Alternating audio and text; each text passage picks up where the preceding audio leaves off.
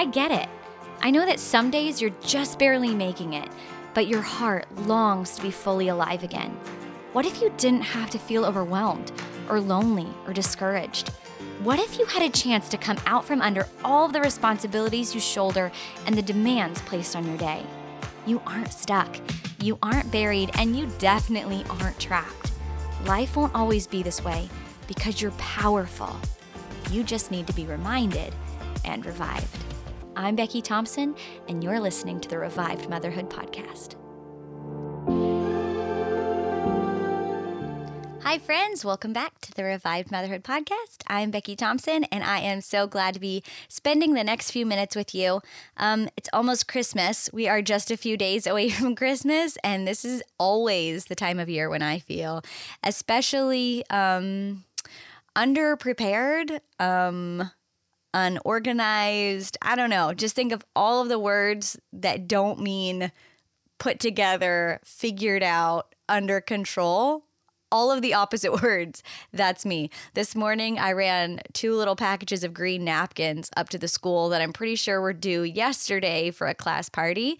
Because if you've been following along for a while, maybe not here on the podcast, but maybe over on my blog at BeckyThompson.com or on Facebook, you know that I'm Napkin Mom. Have you heard me say this before? You know when they're doing the parent sign-up sheets and you can sign up for cookies or juice or gift bags or whatever? I always choose napkins. I mean, it's really simple. You buy them in a package. They come all together. You have to buy one package of them. And I always say that napkins kind of set the tone for the party. I mean, you kind of get to decide what theme we're going with when you pick the napkins. So it's fun, but it's also super easy. And I feel like it says a lot about myself as a mom and where I am just in the hierarchy of the classroom mom life. So I will likely never be gift bag mom, and I'm fine with that.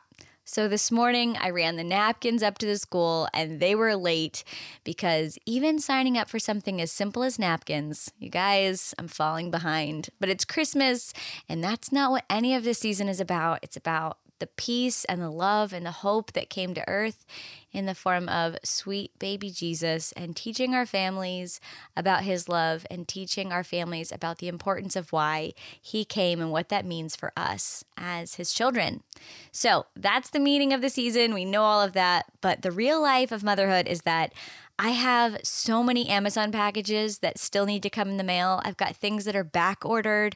I'm running around from store to store, and it would have been so much easier to just take care of all of this weeks ago. I mean, I had 365 days to know that Christmas was coming. It did not, jump up on me. It's not like they move it around and we never know what random day it's going to be on. I had a year. We had a year to prep for this, and I'm still behind. So anyway, if that's you, if you've got Christmas parties or musicals or plays or a million things left to wrap or figure out, or family events or meals or whatever it is, we are all right there with you.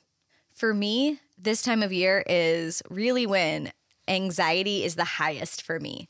So you might have heard me talk about this in other places. I'm anxious. I am anxious like my name is Becky, like I am a child of God, like I am a mom to Colton, Cadence, and Jackson, and the wife of Jared. It is not my identity, but it is definitely something that is a part of my life. And I've prayed, and I've taken different vitamins, and I've done all of the things that you're supposed to do to overcome anxiety. And there are days when I feel well, and there are days when I don't feel well. And there are days when I can function super well with this sort of underlying fear and anxiousness. And there are other days and sometimes when I just have to stop and regather myself. And so I am not ashamed or embarrassed to say that I face anxiety and deal with the feelings of anxiousness almost on a daily basis. And I'm not ashamed to say that because I understand that it's a part of brokenness and it's not a part of my identity. My identity is in being a daughter of God. My identity is that I was made in his image and I carry his likeness and I carry his presence within me, that I am a citizen of heaven. That is who I am. But what I face on a daily basis in this body that navigates a broken world are some of the characteristics that make up my daily life. I mean, anxiety is a symptom. It's something that I face, but it's not who I am. But I'm not embarrassed of it. I'm not embarrassed to say that I deal with feelings of anxiousness because I can separate it out from my identity. Does that make sense?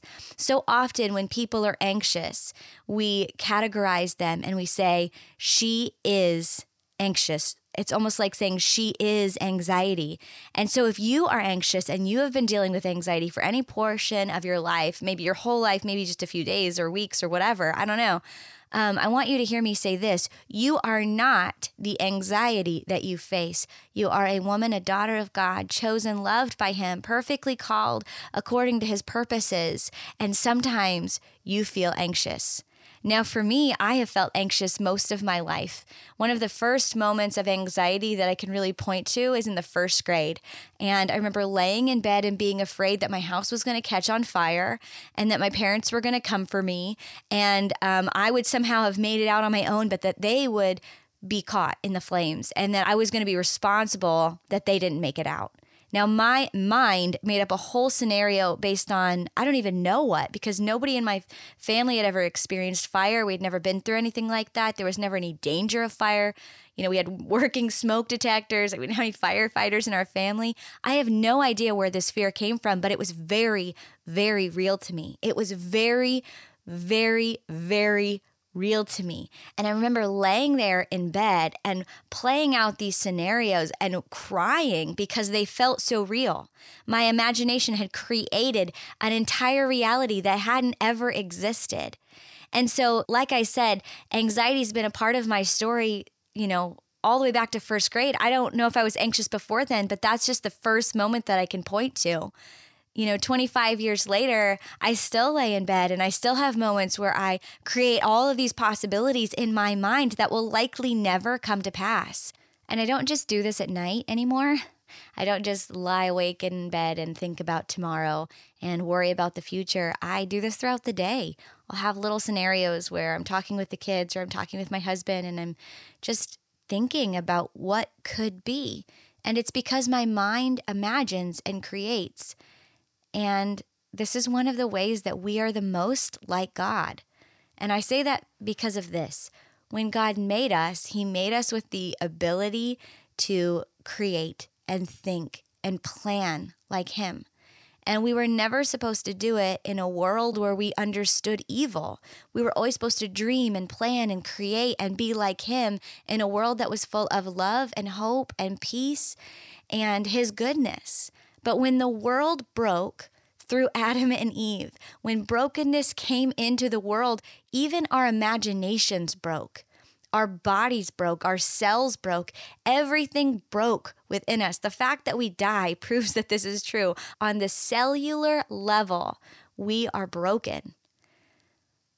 And why am I talking about that? Why does the brokenness of the world have anything to do with our anxiety? It's because we live our lives in a broken world with broken bodies and broken minds. And the truth is, a lot of the anxieties that we experience, a lot of the feelings that we have are a result of, imbalanced chemicals in our brain. It's a result of the stress that we face around us. It's a result of internal and external factors in this world that isn't what it was supposed to be. And I think in the church, we take anxiety and depression and any other kind of mental illness and we categorize it and we say that if people had more faith, if people prayed more, if people were in the Word more, they would know what was true and they would act like God was still on the throne and they would act like they are sons and daughters of God. But I want to tell you, friend, I know the truth. I love the Lord. I've experienced His presence. I have constant conversations with Him throughout the day. I trust Him as my good Father, and yet the chemical imbalances in my brain keep me from understanding what my heart knows is true.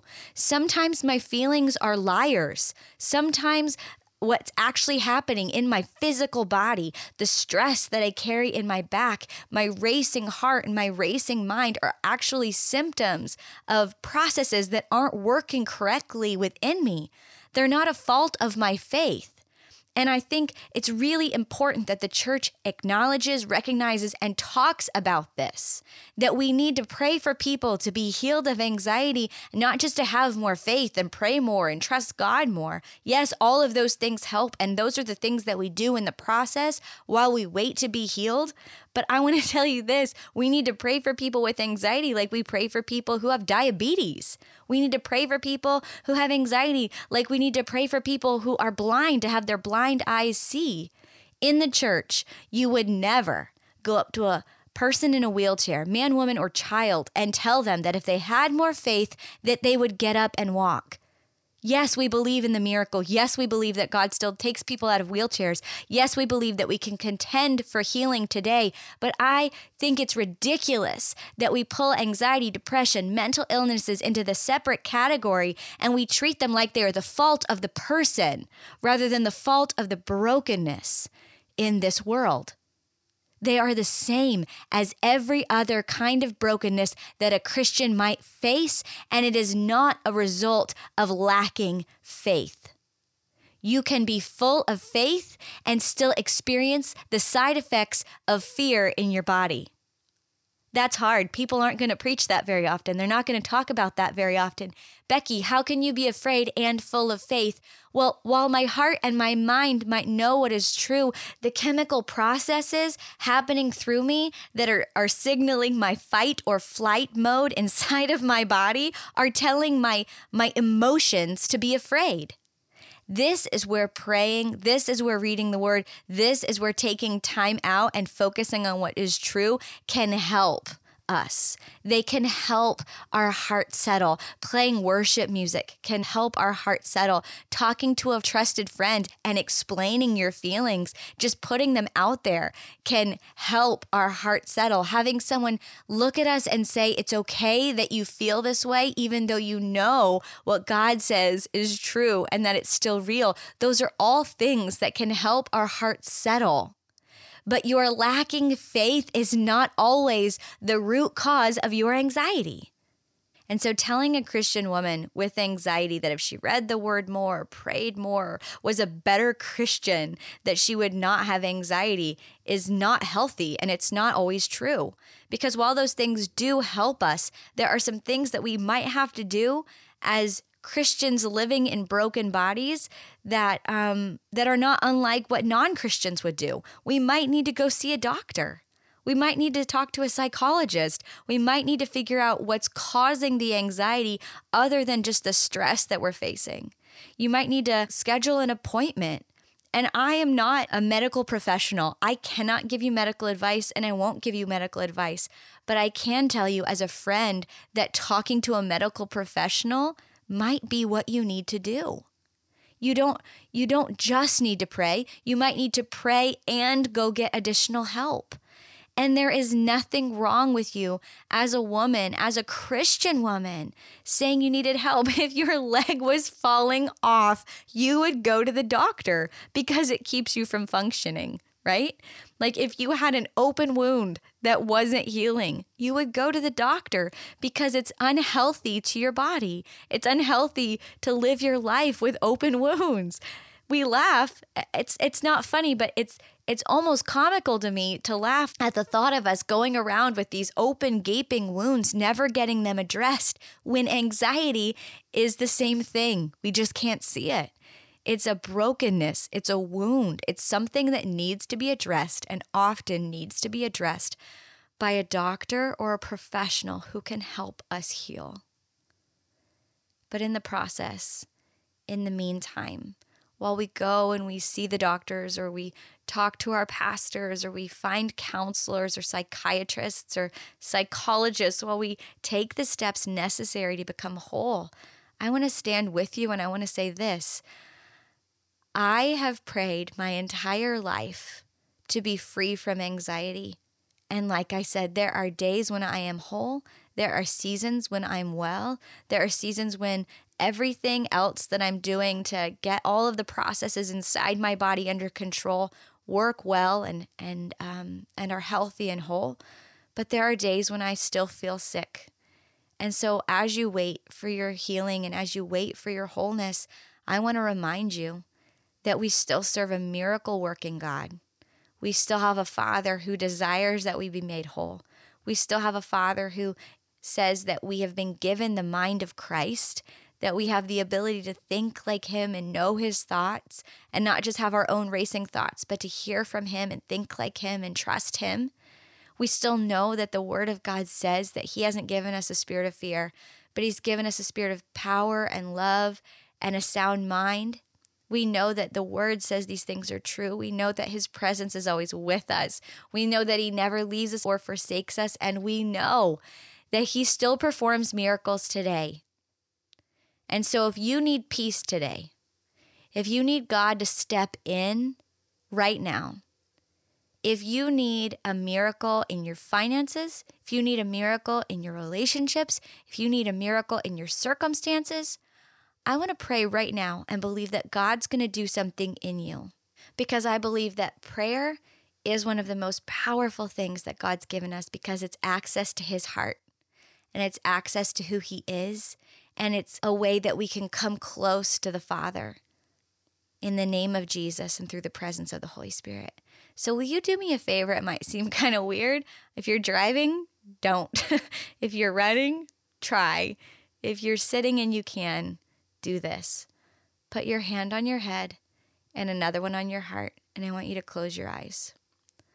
Father, in the name of Jesus, I pray for my friend right now, and I pray that her heart would settle and her mind would be still. I pray that peace would flood over her now and wrap around her like a blanket, God. I pray that your spirit would overwhelm her and that she would feel your presence in a tangible way, God, like you have stepped into the room and you've wrapped your strong arms of love around her. Now, Father, I pray that as she rests her head on your chest and she leans against you, God, she feels your heartbeat and she feels your presence. God, I pray that you would heal her. I pray that the chemical imbalances in her mind would become balanced. I pray that the things inside of her that aren't working correctly, whether they're processes in her brain or an overactive hormone, whatever is causing the anxiety inside of her, God, if it's a physical defect, if it's a physical sickness or illness, I pray right now that you would heal it. I pray that you would heal her body. I pray that you would heal her mind. I pray that she would be made whole now, God. Lord, if it's stress that's causing her anxiety, if it's situations that she can't overcome on her own and she doesn't know how you're going to do it, God, I pray that she would feel your presence near her and know that you are in control and that you are going to work it out for her good, that she can trust you with it, God. I pray that she would leave this time together, leave this moment that we've spent together and say, I was afraid, I was worried, but now I trust you, God. And Father, if she needs strategy to talk with a counselor or a doctor or somebody that she hasn't spoken with before who can help lead her toward healing, Father, I pray that you would bring the right people in front of her. I pray that you would give her wisdom to know who to talk to, where to go, where to look, who to reach out to, Father. I thank you that you are working with her and alongside of her for her healing and her wholeness, that you sent Jesus so she could be made whole. You sent Jesus so she could be well. And Father, I speak to her mind and her body. I speak to her will and her emotions, and I tell all of it to come under your authority, God. And in the name of Jesus, I thank you that there will be a testimony of your healing power that went out in this moment and touched her right where she is. Lord, I thank you that at the holiday season, you came and you were with us. Your name, Jesus, is Emmanuel, God with us. Thank you for sending Jesus so that you could be with her in this moment, on this day, as she listens to this podcast. In Jesus' name we pray. Amen. I love you, friends. I love having the chance to encourage your heart and remind you of what's true. You already know that God performs miracles. You already know that it's his desire that you be made well. You already know that he is the Prince of Peace and you have access to him, and therefore you have everything that you need in him. My encouragement for you today is this: your brokenness is not your fault, and God sees your faith, and he knows that you trust him, and he desires that you be made whole. Because we were never meant to do it all, and we were never meant to do it alone, and life is always better when we live it together. So my encouragement for you is to find a friend to talk to this week, share your heart and your struggle with them, and I hope and I pray that you get all of your Christmas things done, that you're able to check everything off your list, and at the end of the day, you know that your best is good enough no matter what is or isn't under the tree, no matter who you're spending time with, no matter what you do or don't get done. Because the Lord's with us and He loves you, and He's proud of you, and so am I. All right, share the podcast, get it out to everybody you know who could use some encouragement, especially on the topic of anxiety. And if you've been encouraged, leave us a review or go ahead and rate it. It helps other women like you and me find the podcast and the hope found here. I love you. Have a very Merry Christmas. And until next time.